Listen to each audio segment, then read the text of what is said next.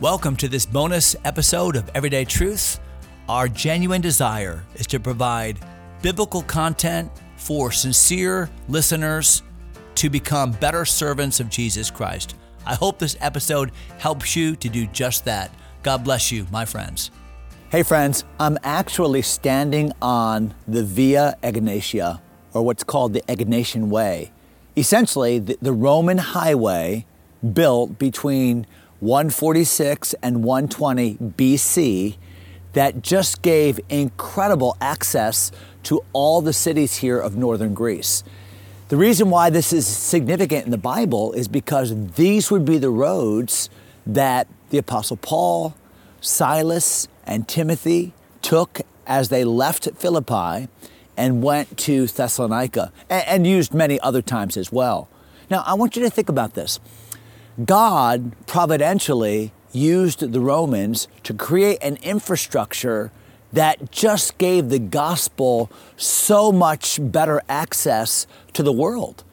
You think about the Greco-Roman world. It was the Greek culture and specifically language that God used whereby people could hear the gospel, right? The lingua franca, the language of the world. But it was the Roman infrastructure, the Pax Romana, the Roman peace, that God used for that fullness of time. Remember that verse, Galatians 4:4? In the fullness of time, God sent forth His Son, made of a woman, made under the law, to redeem them that are under the law. We just see the providence of God. What did the Romans think? The Romans thought, hey, we're building this road so that our armies can have a quick ingress and egress into cities and keep the peace of the kingdom. We're building this road to increase our money, our merchandising, and our commerce. They had all kinds of other purposes for the road, but God's purpose, right? God is always working. In some ways, the Romans meant it for evil. We're going to dominate. We're going to control. And yet, God meant it for good. We're going to propagate. We're going to use this for the gospel.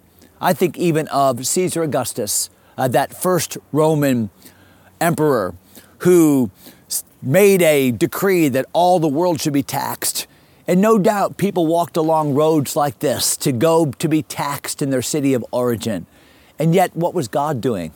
God was just transporting a young couple, pregnant with that little baby Jesus, to come to Bethlehem. You see, sometimes it seems as if the kingdoms of this world are in control.